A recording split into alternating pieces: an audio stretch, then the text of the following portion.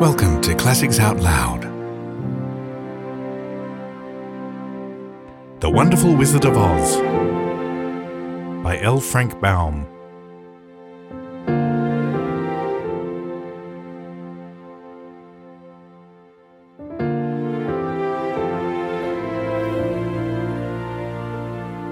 Chapter 4. The Road Through the Forest. After a few hours, the road began to be rough, and the walking grew so difficult that the Scarecrow often stumbled over the yellow bricks, which were here very uneven. Sometimes, indeed, they were broken or missing altogether, leaving holes that Toto jumped across, and Dorothy walked around. As for the Scarecrow, having no brains, he walked straight ahead, and so stepped into the holes and fell at full length onto the hard bricks. It never hurt him, however, and Dorothy would pick him up and set him upon his feet again, while he joined her in laughing merrily at his own mishap. The farms were not nearly so well cared for here as they were farther back. There were fewer houses and fewer fruit trees, and the farther they went, the more dismal and lonesome the country became. At noon, they sat down by the roadside, near a little brook, and Dorothy opened her basket and got out some bread. She offered a piece to the Scarecrow, but he refused. "I am never hungry," he said, "and it is a lucky thing that I am not, for my mouth is only painted, and if I should cut a hole in it so I could eat, the straw I am stuffed with would come out, and that would spoil the shape of my head."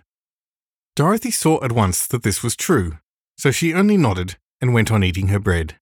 "Tell me something about yourself and the country you came from," said the Scarecrow, when she had finished her dinner. So she told him all about Kansas, and how grey everything was there, and how the cyclone had carried her to this queer land of Oz.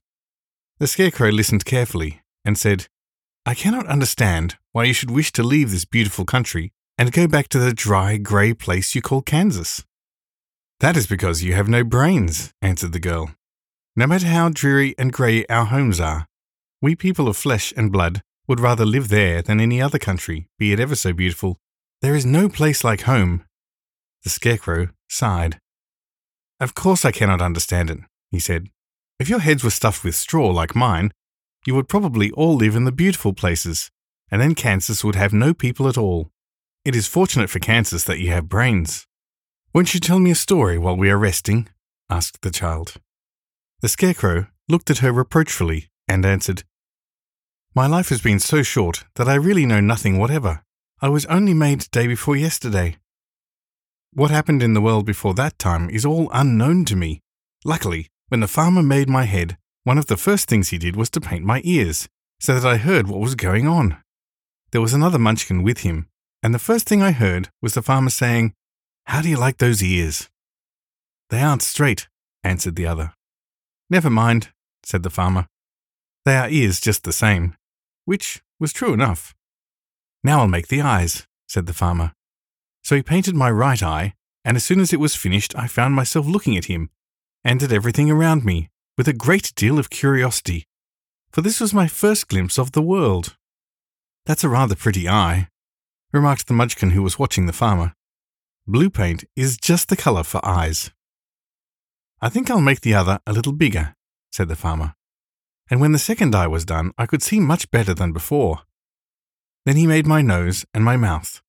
But I did not speak because at that time I didn't know what a mouth was for. I had the fun of watching them make my body and my arms and legs. And when they fastened on my head, at last I felt very proud, for I thought I was just as good a man as anyone. "This fellow will scare the crows fast enough," said the farmer. "He looks just like a man." "Why, he is a man," said the other, and I quite agreed with him. The farmer carried me under his arm to the cornfield and set me up on a tall stick, where he found me. He and his friends soon after walked away and left me alone.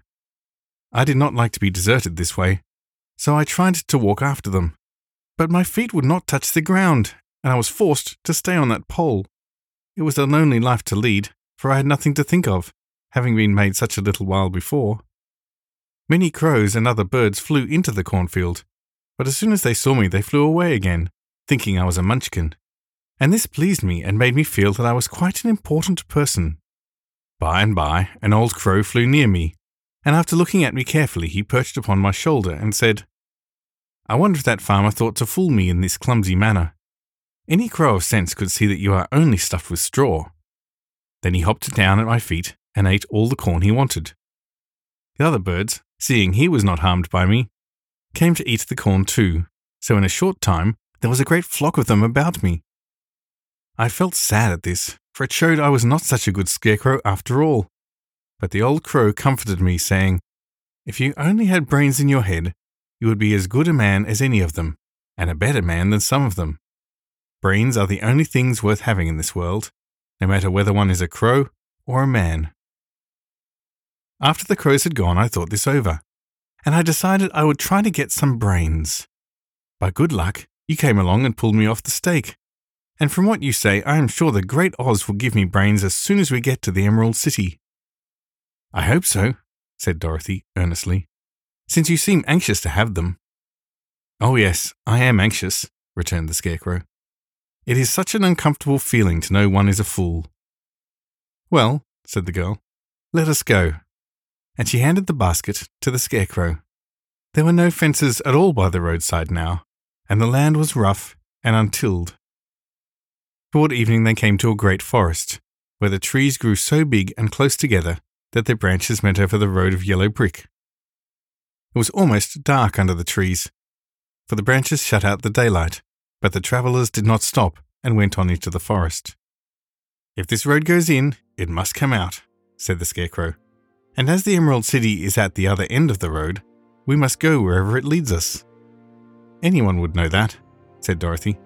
"Certainly, that is why I know it," returned the Scarecrow. "If it required brains to figure it out, I should never have said it." After an hour or so, the light faded away, and they found themselves stumbling along in the darkness. Dorothy could not see at all, but Toto could, for some dogs see very well in the dark, and the Scarecrow declared he could see as well as by day, so she took hold of his arm and managed to get along fairly well. "If you see any house or any place where we can pass the night," she said, "you must tell me, for it is very uncomfortable walking in the dark."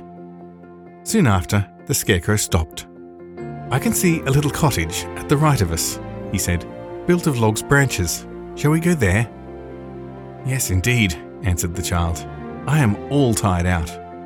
So the Scarecrow led her through the trees until they reached the cottage, and Dorothy entered and found a bed of dried leaves in the corner. She lay down at once, and with Toto beside her, soon fell in sound sleep.